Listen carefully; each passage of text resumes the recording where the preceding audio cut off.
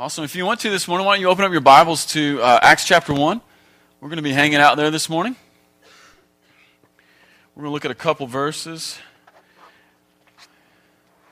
in the book of Acts. We are currently in the third week of what will be a 4-week series on just welcoming the Holy Spirit. I wanted to take some time between Easter and Pentecost, which is next Sunday. I want to take some time in that section here, these section of weeks, and just spend some time on reacquainting ourselves with the Holy Spirit. Spend some time reacquainting ourselves with who He is, what He does, and what it looks like when He comes and hangs out with us. And and so that's what we're going to do this morning. We're going to look at a couple verses in the book of Acts. But before we get there, I want to ask everybody in the room: Did anybody this week? Did anybody pay attention to the wind this week? Was anybody more aware of the wind? Yeah, I got some crazy text messages this week.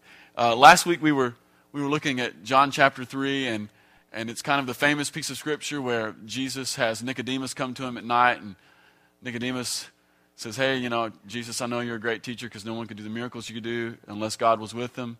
The irony is, God isn't just with Jesus. Jesus is God.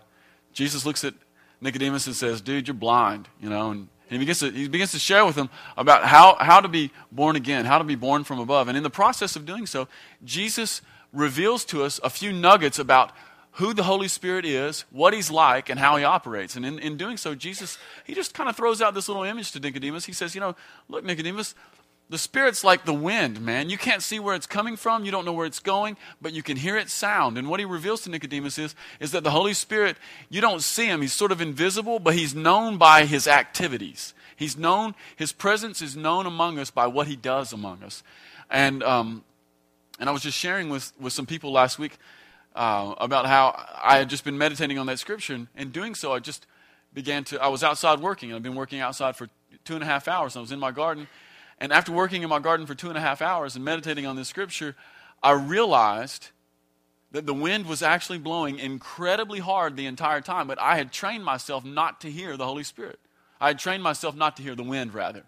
In a likewise manner, we oftentimes can train ourselves not to be aware of His presence, though He is with us all the time. And so I was just kind of sharing that, and several people, I just kind of challenged the church last week. Why don't we just, when you go outside as a spiritual discipline, why don't you just stop and become aware of the wind? And in doing so, allow yourself to become aware of His presence. And a couple people this week texted me, and I'll share a couple of them with you because they're just so kind of cool. There was a lady who was about to go into work, and before she went into work, she's just sitting in her car, and she just begins to, in that few minutes, she just begins to say, "Oh, man, God, I love you. And Holy Spirit, would you just reveal your presence to me more?" And in the process of just praying, "God, I love you," and Holy Spirit, would you reveal your presence to me more, a giant wind blows against her car so hard that it begins to shake the car. And in that moment, she's becomes incredibly aware that God knows her and that He's present. And I had a couple more text messages that were very similar. Another guy was in his business, and while he's in his business, he's alone, and it's kind of slow, and he's a little bit bummed out because it's kind of slow, and just begins to kind of say, "Man, Lord, what the heck, I don't want to be slow, I want to be busy." And just as he begins to turn his heart to the Lord, all of a sudden this great wind hits his business, and it has a metal roof on it, and begins to shake So it's what happens. When we allow ourselves to become aware of His presence, we become even more aware. When we become good stewards of the little bit of presence we have, He's faithful to give more. So that's kind of where we're at right now. But moving right along, I want to talk to you out of a couple verses here in chapter 1 that are really near to me, because they give us more ammunition when it comes to living a life that's infused with the Holy Spirit. Let's look at Acts chapter 1. Verse 4 and 5. If we could put that up, Seth, thank you. Acts chapter 1, verse 4 and 5. "And on one occasion, while He was eating with them," He is Jesus, "He gave them this command." He's looking at His disciples, and He says, "Do not leave Jerusalem, but wait for the gift my Father promised, which you have heard me speak about. For John baptized with water, but in a few days you'll be baptized with the Holy Spirit. I want to give you guys the setup on this a little bit. The setup is this. Jesus he's like 33 years old. He's 1 year older than me at this point, which is alternately comforting and incredibly disappointing. I'm 32 and I haven't done jack with my life compared to Jesus yet. Oh. But that's not the point. The point is Jesus is about to leave the planet, okay? He's been living on the planet for 33 years or so, and he's about to leave the planet. He's been hanging out with 12 guys for the last 3.5 years. He has just been murdered. I know it's so strange to talk about like this. Jesus has just been murdered, and he's just been raised back to life, and there's a period of time between murder, resurrection, and ascension where he's still on the planet. And that's a good meditation. Why would Jesus hang out on the planet if his main mission in life was just to save sinners from hell? You ever thought about that? Maybe his mission was more than just saving sinners from hell.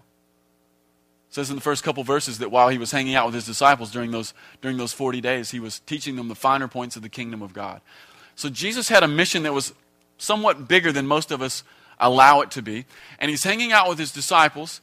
And he's about ready to leave, and he's about ready to literally like float off the planet. I mean, it's a strange story. And when we get to this point, he says, "Hey guys, I don't want you to go anywhere. I don't want you to leave Jerusalem, but I want you to wait for the gift that my Father promised, which he's about to give to you. For John baptized with water, but in a few days you'll be baptized with the Spirit." So that's kind of the setup. But here's what I want you to think, and here's what I want you to really consider. I want you to consider that you're one of the 12 that's sitting in front of Jesus when he's giving you this command. Okay? One of the 11, I guess. I want you to consider that you're one of those guys, and you're in this intimate setting with Jesus. You've just spent the last 3.5 years of your life with the most amazing man you have ever met, ever. He's the most amazing man you have ever met in your entire life. Not only that, he's the most amazing man you will ever meet for the rest of your life. For the last 3.5 years, I want you to imagine this, okay? Put yourself in those shoes. I want you to imagine that Jesus, the most amazing and compelling man you ever met in your entire life, so compelling that you were willing to leave your wife, your job, and your family to go follow him around. How crazy is that? Peter left his wife to go follow Jesus. He didn't divorce her, but you know what I mean. James and John, they jumped off the boat that they were on with their father. They were fishermen. They left their father with the family business, and they went and followed Jesus. Imagine that. The man is so compelling that you leave your family, you leave your business, you leave your employment, you leave your jobs. You used to be a fisherman, now you're a fisher of men. You used to be a tax collector, now you're a liberator. He's absolutely changed every single thing about you. Not only that, he's the most amazing man that you've ever met. You've seen him heal the sick. You've seen him raise the dead. You've seen him cleanse the lepers. You've seen him drive out demons. You've heard his teaching. You've heard him teach. And when he teaches, it's not just like, guys, 2 + 2 = 4. It's not just this rote arithmetic, very dull, very boring. But when he teaches, when he speaks, it's like your heart comes alive. How many people have ever experienced that? You've been in a room, someone's teaching, and while they're teaching, your heart literally comes alive. Like hope comes inside of you.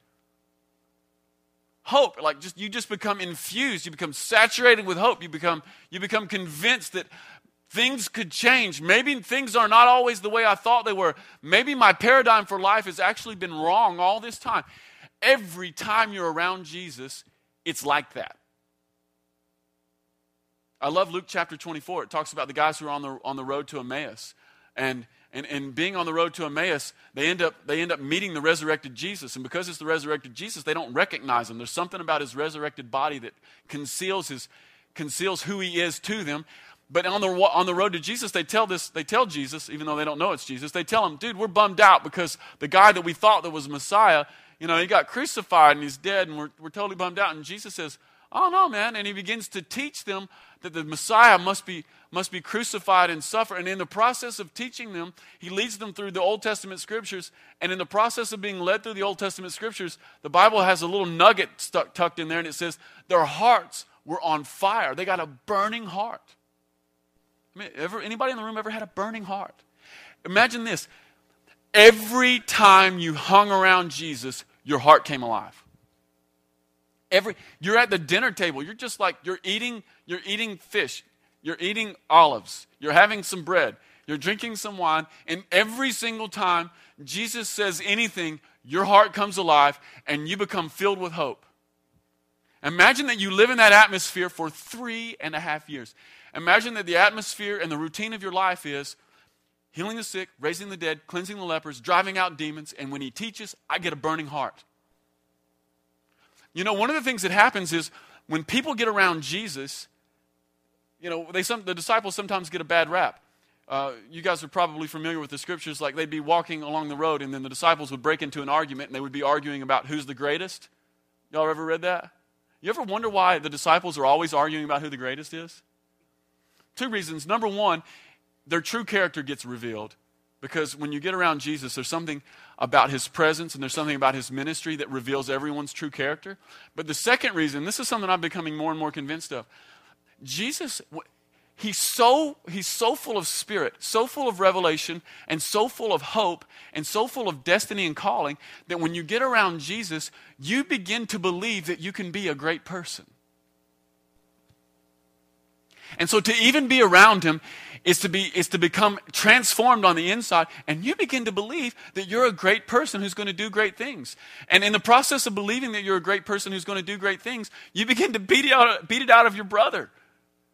That's not right, but here's the truth. The truth that you're a great person who's going to do great things is heaven's perspective about your life, and Jesus would redirect them on how to take heaven's perspective and serve their brother. You ever notice that? I'm telling you, when you get around Jesus, hope comes into your life and you begin to think, wow, I might just be able to do something that counts. And imagine that you live in this atmosphere for 3.5 years. You live in an atmosphere where the blind see, the lame walk, the deaf hear, the dead are raised, the lepers are cleansed, and every time he teaches, your heart comes alive. Imagine that's been the atmosphere of your life for the last 3.5 years. Now imagine this. You've followed him around. He's changed your life. You used to be a fisherman. Now you're a fisherman. He was crucified. You guys, we ran off and we left him. He was resurrected. And when he was resurrected, I love that story in John. It says he just walked through the wall. That would be a crazy night. Yeah, he walks through the wall. And in the process of walking through the wall, he doesn't come in angry. He comes in full of mercy and compassion into a room where everyone is scared and broken. And when they realize it's Jesus, they become even more scared and broken because they realize we ran out on the guy who isn't running out on us.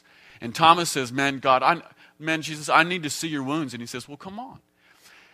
Imagine that you've spent the last 3.5 years with the guy who continually shows mercy and compassion to the down and outers and those who are typically excluded from mercy and compassion in the law.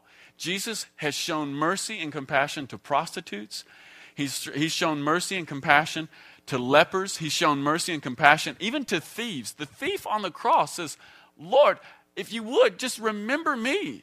And Jesus, imagine being around a person who was so full of mercy and compassion and completely re-identified people who are at the bottom of the spectrum. Now imagine that you spent the last 3.5 years with this amazing Jesus, and he's also completely re-identified the standing of the people who had power. He would come to the religious professionals of the day, and this always makes me nervous, okay? Because I am a religious professional. Professional, at least in the sense that I get paid to do this. Not in the sense that I'm good at it. But I do get paid to do this. But Jesus would come to the religious professionals, the guys who were learned and skilled and who were trained, and he would bust them a new one almost every time. So imagine you've lived your life in this atmosphere, and imagine that you've lived your life in this atmosphere for 3.5 years, and imagine that you are in You are in a living room, and you're having a private dinner with Jesus. And imagine that Jesus, the most amazing man that you have ever met in your entire life, looks at you and he says these words. Imagine that he says, guys, I do not want you to leave Jerusalem, but I want you to wait for the gift my Father promised, which you have heard me speak about. For John baptized with water, but in a few days you will be baptized with the Holy Spirit. What's the point? The point is this. Jesus is saying that in light of the fact that you've spent 3.5 years with me, in light of the fact that it's been the most amazing 3.5 years of your entire life, in light of the fact that it's been the most transformational 3.5 years of your entire life, Jesus is saying, don't go anywhere. Why is he saying don't go anywhere? Have you ever thought about that? Here's what I'd like to suggest to you this morning. Jesus is saying to his disciples, and that would even be you and I, Jesus is saying, don't go anywhere because there's more. There's more. And this is one of the key things.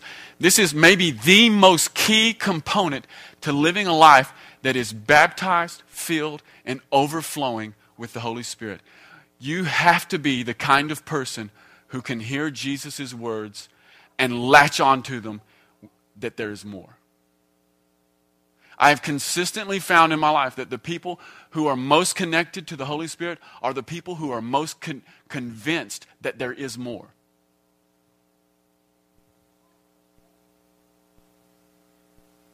And here's one of the things I want to share with you. The fact that there is more, it's foundational to the kingdom. The fact that there is more is a foundational principle to the kingdom. We'll look at a couple scriptures here. Isaiah chapter 9, verse 7. This is a Christmas verse, right? It's this more than a Christmas verse. This gives us some insight into the nature of the kingdom. Look at what Isaiah writes about. He says, of the increase of his government, that'd be Jesus' government. Of the increase of Jesus' government and peace, there will be no end. What's the conclusion? There is more.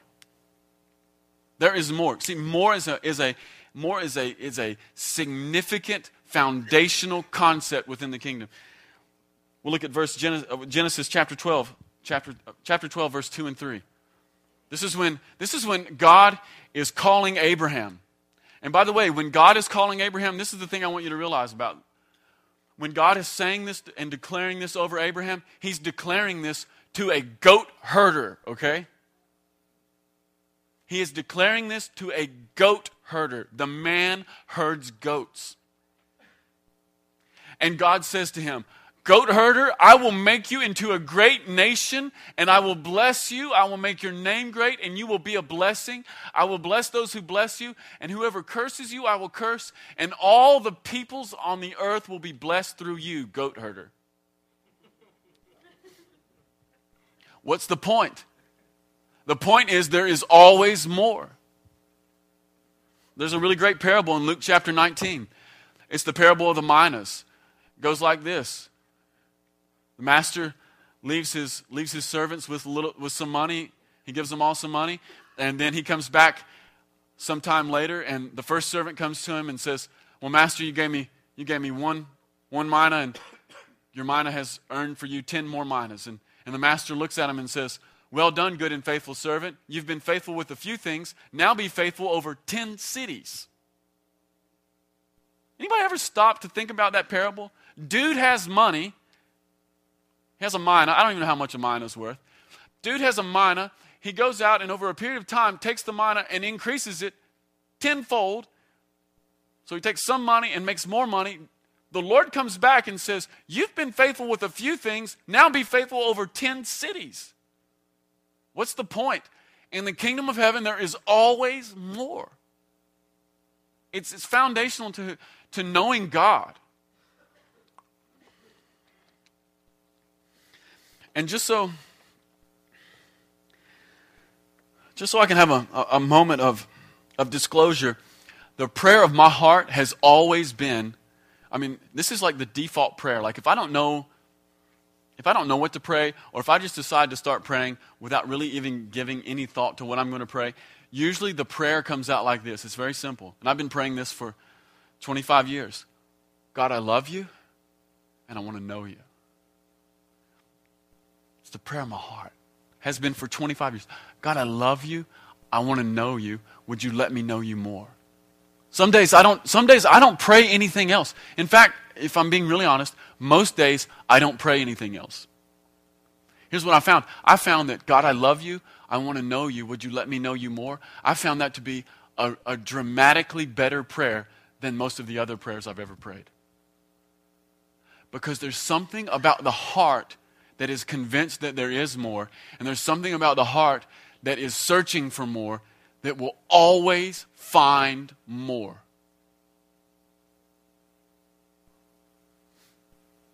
See, here's the deal. If you want to have contact with the Holy Spirit, we have to get our hearts to be alive with the fact that there is more. Some of us in the room are like, well, I come from a faith tradition where there was the Father and there was the Son, but Holy Spirit's a stranger.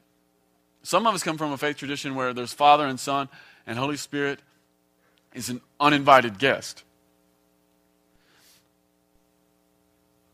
And here's the deal.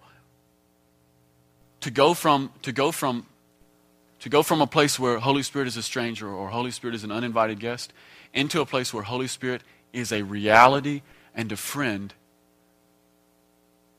you'll never make it until your heart comes alive to the fact that there must be more. Like, apart from there must be more, you may never meet it. He lives in the more. Jesus says, wait. Why did he say wait? He says, because there's more. Why didn't Jesus just take them off the planet with him? We did our work. Let's go. Forgiveness for everyone. No, there's more. You spent 3.5 years with me. You think that was something? Just wait. There's more. There's always more. It's the cry of my heart. It's not just the cry of my heart, but it's been the cry. It's been the cry of the heart of this church. It's been in the heartbeat of this church since this church came to be.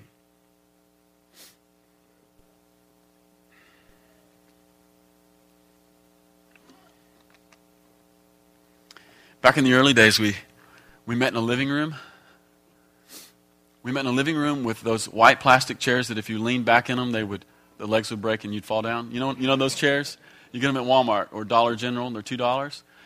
Yeah, back in the early days, we met in a living room and everyone sat in a $2 Dollar General chair that would throw your butt on the ground. And in those early days of this church, the cry of our heart was, there must be more. There was even a song we used to sing, there must be more. I just remember that this morning in the shower. But it was the why is the vineyard the way it is? Why do we do things the way we do? Why is the music loud? Why do they sing things that are not on the screen? Why does the pastor get up and make us put our hands up? Why do we do anything? Why do we have a prophetic team? Why are they weird? They're not actually weird, but why do I think it's weird? See, all of this was born out of the heart on the inside that says, I just know there's more. How many of you have ever experienced this in your life? You went down front, you held the pastor's hand, you prayed the prayer, you got dunked in water, they gave you the Bible, the pastor signed the Bible, and maybe if he was a really sweet pastor, even wrote a little note in the Bible. You're going to do great things for God. August 10th, 1984. But how many of you have ever experienced that whole thing, and after 6 months after that whole thing, you show up to church, you look around and go, surely there's more. Surely there's more. Anybody ever have that experience? I'm telling you, that's the doorway into entering into Holy Spirit baptism. Some of you are like, dude, I've never had that experience. I've never thought there must be more. Well, here's the good news. You were here this morning. It's a divine appointment. And what I'm telling you is the word of the Lord. And so it can be a reality that you can catch on to before you even leave this morning. There must be more. Because here's the deal, guys. I just can't believe that the only thing that we have in life is to get up, go to work, come home, mow our grass, eat a biscuit, and go to bed, you know?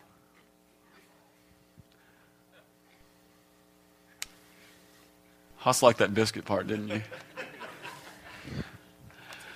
Huss will have 2. You might want to have 3. You're growing a pretty hefty beard there. It needs some nutrition. Yeah, but I've just, I don't know about you guys, but I'm just convinced that, oh my goodness, surely there's more than life than just going to work and mowing my grass, and surely there's more to life than like credit card debt. Surely there's more to life than like battling that payment every month. Surely there's more to life than getting excited because I made more than the minimum payment.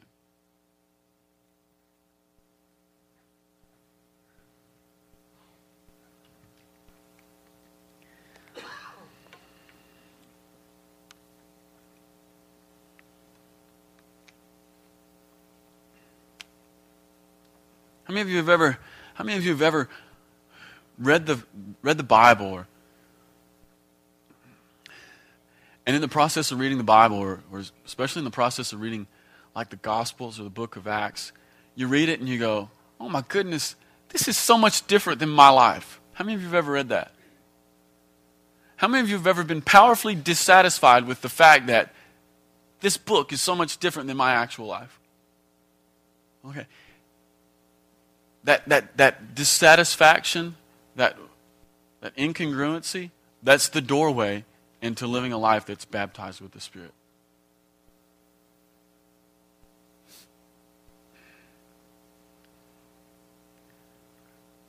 And what I want to tell you is you actually want to embrace that rather than trying to stuff it away. You want to embrace it. Even though it actually sometimes invites more questions into your life, you want to embrace it. See, if there's not more to life than this, then Christian discipleship should look like this. One pastor dunks you, and when you come out of the water, the other pastor just shoots you. I mean, right? I mean, you're saved. Just go to heaven. Less troubles. Bam.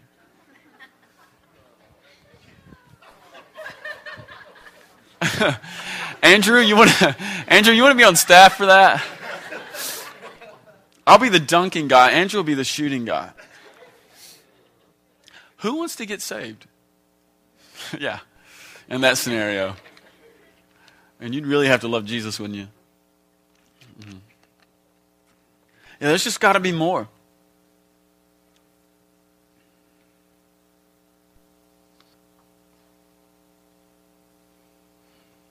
I want to share with you all a scripture that's been ruining my life for the last week. It's Isaiah 32. Isaiah 32, 15 through 20. It says, until the Spirit is poured out upon us from on high, and the desert becomes a fertile field, and the fertile field seems like a forest. Justice will dwell in the desert land. And what is that? Desert land? Desert and, yeah, dang it. Justice will dwell in the desert, and righteousness live in the fertile field. The fruit of righteousness will be peace, and the effect of righteousness will be quietness and confidence forever. My people will live in peaceful dwelling places, in secure homes, in undisturbed places of rest.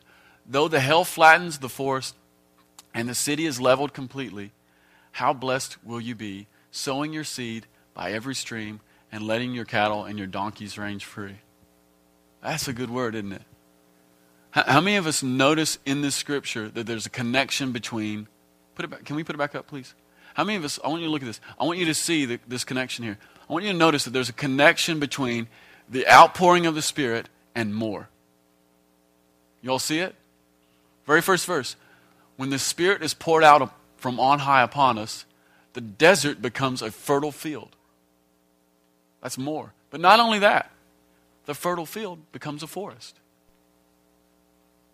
So here's the deal. Some of us in the room this morning can really connect with the fact that my life is a desert. You know? If your life is a desert, there's more. Holy Spirit falls on your life, it waters it, and pretty soon the desert becomes a fertile field. Some of us Some of us might think, well, I've done that Holy Spirit thing, and I've got a fertile field. Here's the good news. There's even more. Because the fertile field becomes a forest. See, there's always more.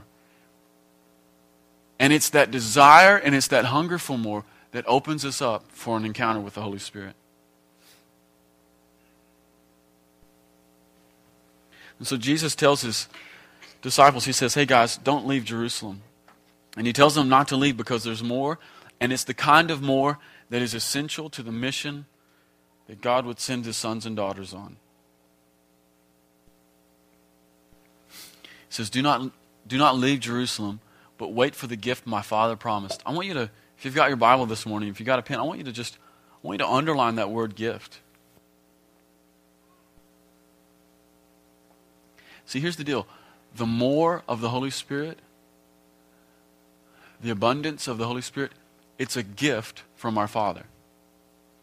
See, everything in the kingdom, let me put it this way, nothing in the kingdom can be earned or worked for. Everything in the kingdom has got to be received. So, here's the good news. Because a lot of us are more connected, at least with this narrative. Most of us in the room have met the Lord and are at least doing our level best to be disciples. Can you remember that day when you first met the Lord? Can you remember that day when you realized, oh my goodness, I'm a sinner and I'm in need of mercy? Can y'all remember that day? Can you remember the day when you received mercy? Can you remember the day when you submitted your life to Jesus and you didn't just accept him as your Savior, but you took him as Lord as well? Can everybody in the room remember that? Okay. What did you do to get the mercy? Yeah, you asked for it, and you received it, right? Can everybody remember what it felt like to receive the mercy? Okay, that's the exact heart posture that it takes to receive the gift of the Holy Spirit. In the kingdom, things are just received. They're not worked for. They're not earned. Nobody can run through a wall and get it more. It's a gift. And gifts are received. Here's the bad news. Gifts can also be rejected.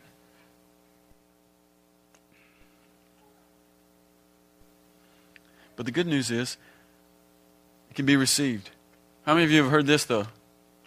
When it comes to, especially like seeking gifts and seeking the Holy Spirit and that sort of thing. You've probably heard this admonition at some point in your life, especially if you grew up around here. You've probably heard a well-meaning pastor tell you, well, what you really need to do is you need to seek the giver and not the gifts, right? Everybody heard that? I want to tell you that's baloney. It's absolutely baloney. I want you to, if you would, I want you to look really closely at the verse we just looked at.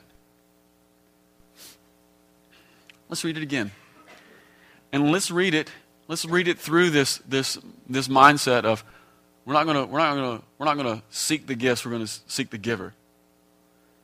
Jesus tells his disciples, do not leave Jerusalem, but wait for the gift my Father promised, which you have heard me speak about. For John baptized with water, but in a few days you will be baptized by the Holy Spirit. What is the gift that Jesus is talking about and his Father intends to send? The Holy Spirit.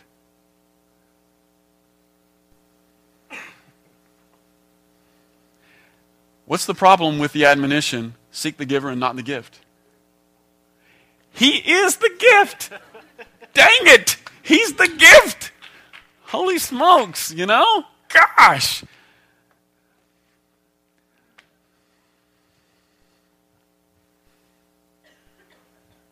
Not only that, but why don't you try this one on for size?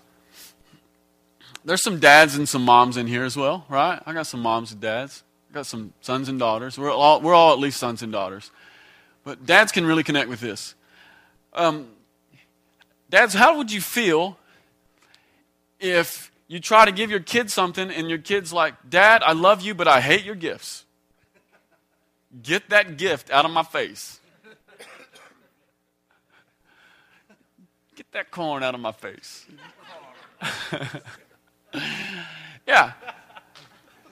Okay, that might float one time, right? But how about if you set up an entire heart posture and you set up an entire mindset and you begin to live your life toward your Father like this? Dad, I love you, but keep the gift away from me. How long can we live with that heart posture before it begins to take a toll on our love relationship with our Father? See, one of the ways that we honor our father and mother is by accepting the gift, not only accepting the gift, but loving the gift. Yeah. See, it's a gift. It can't be earned. It's just received, and it's received from our Father.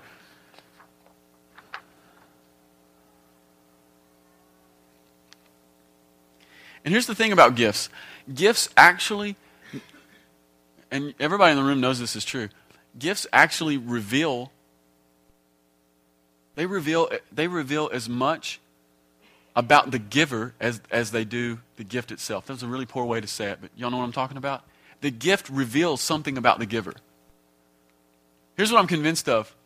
Heather and I talk about this all the time. People give you gifts. Typically give you gifts two ways. People give you gifts that they want you to have, and people give you gifts that they want. True? Yeah. I'm telling you, I know this to be a fact. When I was growing up, my dad would buy my sister and I horses, saddles, and bridles. You think I'm kidding? Not only that, but my father-in-law buys you guns. Here's the deal. My father-in-law has probably armed most of the people in this room. If my father-in-law hasn't bought you a gun yet, just wait.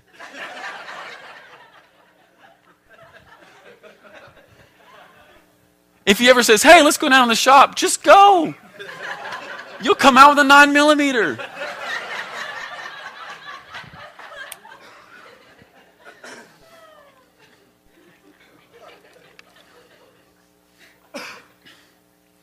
And if you're wanting a saddle, just go hang out with my dad. He'll even buy you one of those like army saddles with the section in the middle gone. Just to abuse you. No, but gifts reveal something about the giver. And yeah, it reveals something about our Father's nature. It reveals something about the Father's intention that He would like to give you His Holy Spirit without measure. It reveals something about His intention. It reveals something about His plan. It reveals something about who He is. But it also does this. It reveals something about how He sees you. Okay? John 3:16 says this. Y'all can probably say it with me. For God so loved the world that He gave His only Son, and if you believe in Him, you'll have everlasting life, right? What's the point? This got me one day. So, God so loved the world that He gave His only Son so that everyone who believed in Him would have life. And not just life, but eternal life. Abundant life. Radically good, amazing life that never stops. Located inside of John 3:16 is this little nugget. And the nugget is this. If God loves the world so much that He's willing to kill His Son in order to be reconciled with Him, you know what that makes you and I? It makes us treasure. See, God spent treasure on you and I, and it makes us treasure. See, people don't spend. You don't go out and pay $20,000 for a car that's only worth $2,000. See, the price determines the value. So God has spent.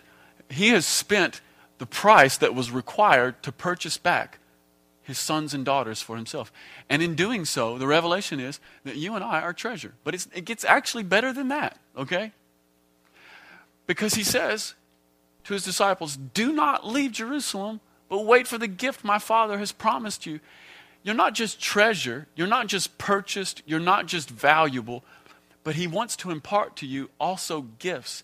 And the gift says something about Him, it says something about His intention, and it also says something about His plan for you. And His plan for you is this. His plan for you and I is to be filled, overflowing with the Holy Spirit, with the gift of His presence. Holy Spirit on the inside, Holy Spirit on the outside, Holy Spirit all around us, to the point that we begin to move and live life actually like Jesus. What it communicates is this, that the Father trusts his kids. Think about it that way. Jesus, Luke chapter 3, dunked in the water by John, comes up, dove of the presence comes and rests upon him. Doesn't just rest upon him, but it remains. Voice out of heaven says, "You are my son whom I love, and today I'm really well pleased with you." From that point on, Jesus begins a radical miracle ministry of reconciling men and women to God, changing mindsets, healing the sick, raising the dead, inaugurating the kingdom of heaven, God's rule and his reign on the earth, setting things straight. Things that are wrong, they get left right in Jesus' wake. Jesus looks at his disciples and says, "Guys, I don't want you to go anywhere until you receive the gift of my Father." And the gift is the empowerment to live life the way I did it. That's a pretty big gift. What it means is, it means our Father trusts us to do what Jesus did. It says something about him. Gifts reveal something about the giver. They also reveal something about the receiver.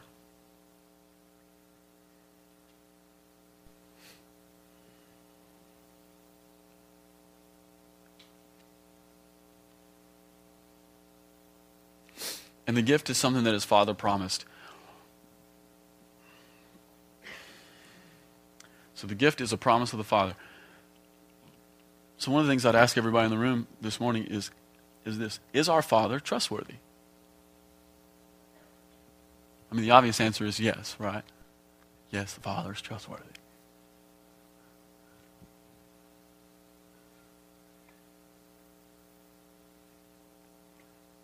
Likewise, will he give what he promised? He will give what he promised to the ones who are convinced that there is more. To the ones who are convinced that there is more, to the point that they begin to hunger and ask for more. Search for more. Live my life for the more.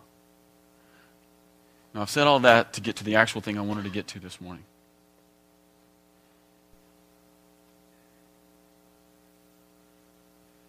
A couple questions. Number one, who in the room this morning has room in their heart for more? Yeah. Here's the real question I want to get to this morning, and the thing that I think what Jesus was even getting to with his disciples. How many of us in the room have room in our life for more? Oh, you might want to answer this one. You might want to think carefully about this, okay? You ever wonder why Jesus looks at his disciples and says, "Don't leave Jerusalem, but wait for the gift my Father promised"? You guys, you can read the rest of chapter 1. This is what they do. They actually obey the Lord. This is one of the things I found out about living in increased encounter. Obedience leads to encounter, okay? When we meet the Lord and the Lord commands something of us, to the extent that we obey him is the extent to which we will meet him again. So if you're living in your life in a season that's dry and you can't find his presence, you might want to go back to the place where you last had his presence. And if he told you to do something that you didn't do it, and the floodgates of his presence will open back up over your life. Okay? You can look at Matthew 28. Jesus says, "Well, go to the mountain and I'll be there." They go to the mountain and he's there. Okay? See, obedience leads to encounter. And Jesus says to his disciples at this moment, he says, "Wait in Jerusalem for the gift my Father promised you." And the disciples, they do it. They wait. But they don't just like lounge around and eat little Philly. They, man, I just thought about little Philly. Dude, hot and spicy chicken. Come on. It's so good. That place is so good. Wow. Okay, where was I at? Okay, yeah. So the disciples, they begin to take Jesus at his word and they begin to obey.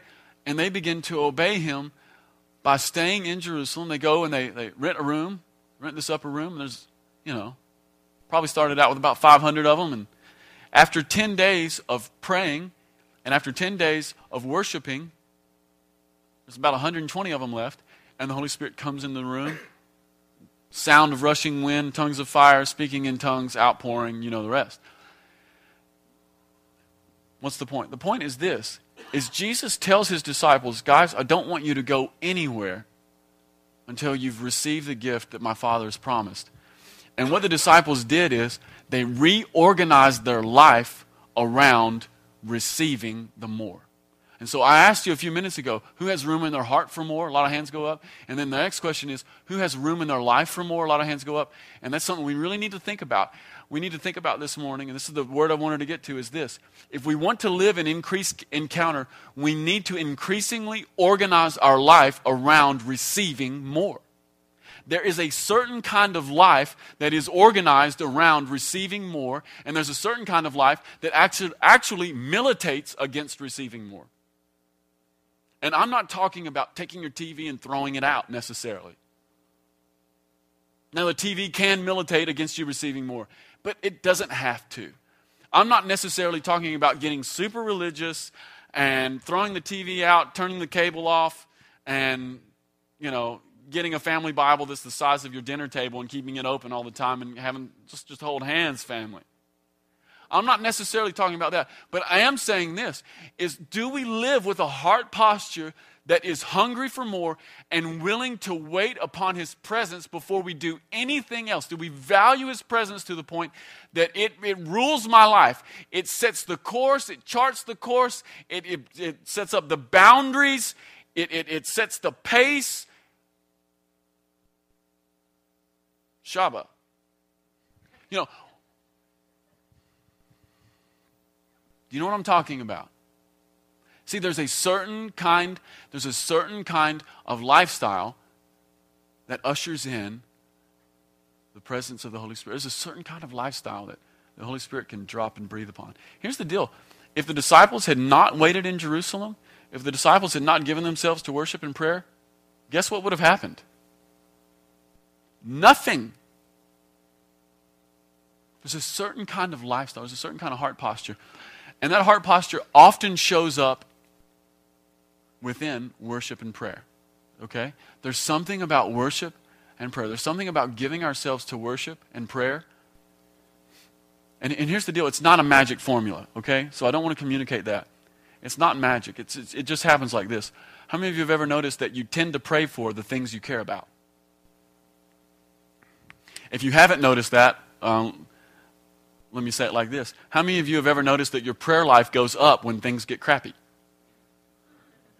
Do you know why your prayer life goes up when things get crappy? Because you care. Yeah. You tend to pray about the things, you tend to give yourself to prayer concerning things that you care about. Your kids go nuts. Man, the next thing you know, you're praying. You're on your knees every night. You're on your knees at work, dude. You're like, my kids are crazy. Can't make the bills. Dude, I'm on my knees, dude. I haven't prayed for 4 weeks. Got an IRS bill. I am on my face. How many of you have ever noticed that how many of you have ever experienced incredible difficulty in your life? And in the process of experiencing incredible difficulty, you meet the Lord in a new way.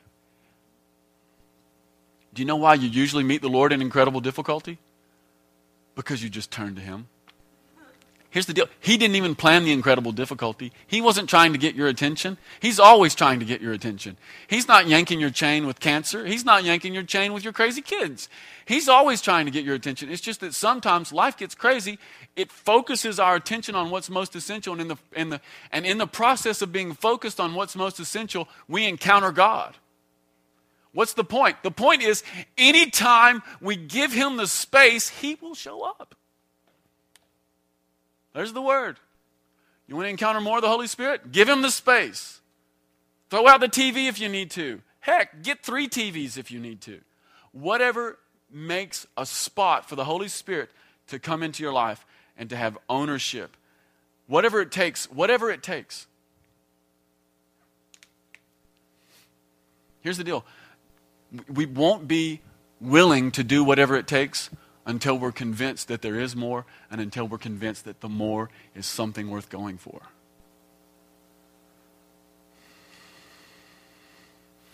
Back in the day, when this church first started, it's like I was telling you, we were meeting in a living room on white chairs that would dump your butt straight in the carpet, but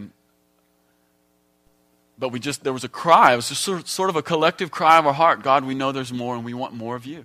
And at that time, there was a really powerful move of the Holy Spirit that was happening. This is like early to mid 90s, and I don't know. In my lifetime, I've just never seen the Holy Spirit just kind of be so evident and manifest and present everywhere the way he was, okay? No, I continue to encounter the Holy Spirit, but there was just an outpouring of renewal that happened in the mid-90s that was pretty phenomenal. And in the process of God pouring out his Spirit on the church in the mid-90s, and we just have this our little church is just beginning to start, and we just kind of have this collective, God, I know there's more, and we want more of you. One of the ways that it showed up for us is that we were willing to go anywhere where God was. We would go anywhere. We would drive to Nashville. We would drive to Lexington. We would fly to Toronto. It didn't matter what it cost. It didn't matter if it was like wrecking our life. It didn't matter if we didn't get any sleep. It didn't matter if we went on Sunday and had to get up and go to work on Monday. We would just go because we wanted to meet God. You know why you'll go without sleep and you don't care about your job? I don't mean that. You care about your job, but you're not concerned with sleep. You know what I'm saying? You know why you'll be willing to not be concerned with sleep? You're willing to be not concerned with sleep when you realize that there is something radically better out there. There is more out there. I can be a part of more, and that God is moving. When you get a hold of that reality, you will be willing to drive anywhere, pay any price, lay your life down, pick anything up, hear his voice, and go do it more. You want to know why we are the way we are? We were birthed out of, we want more. And one of the things I found in my life, and as a believer, and as a person who's come to this church, and as a person who's been in leadership with this church, is anytime our congregation has become fixated on, God, we love you and we know there's more, he has always answered with himself.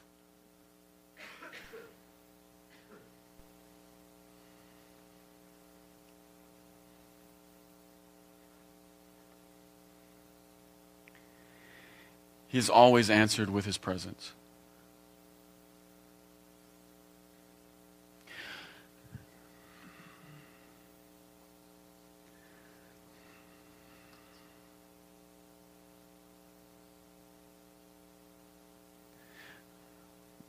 One more little thing and we'll be done.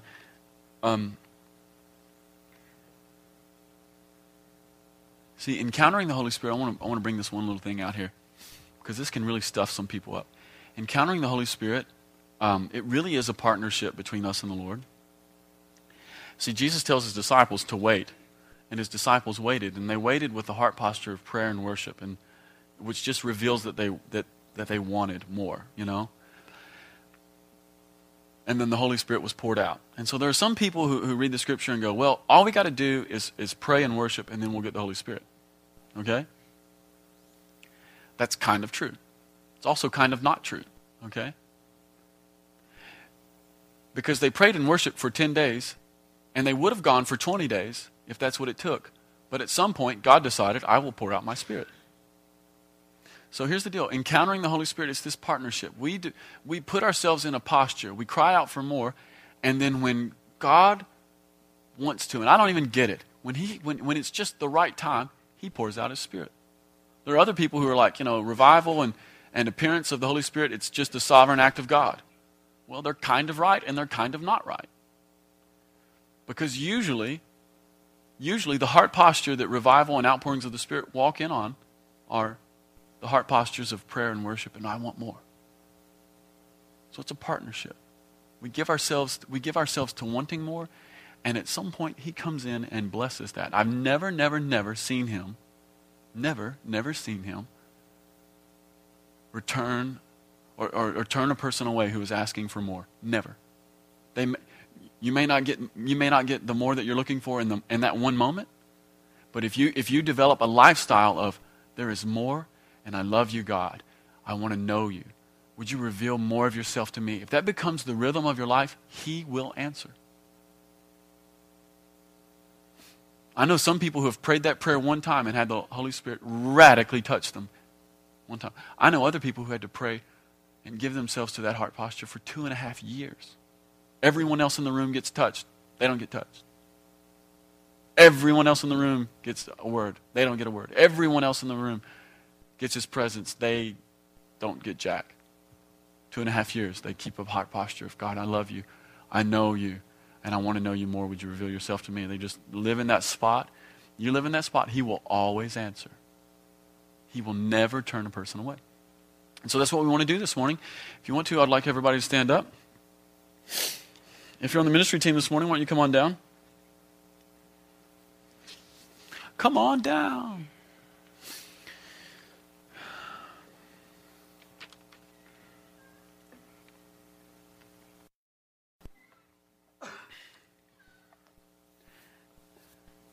Here's what I'd like to do this morning. I'd like to invite people who are thirsty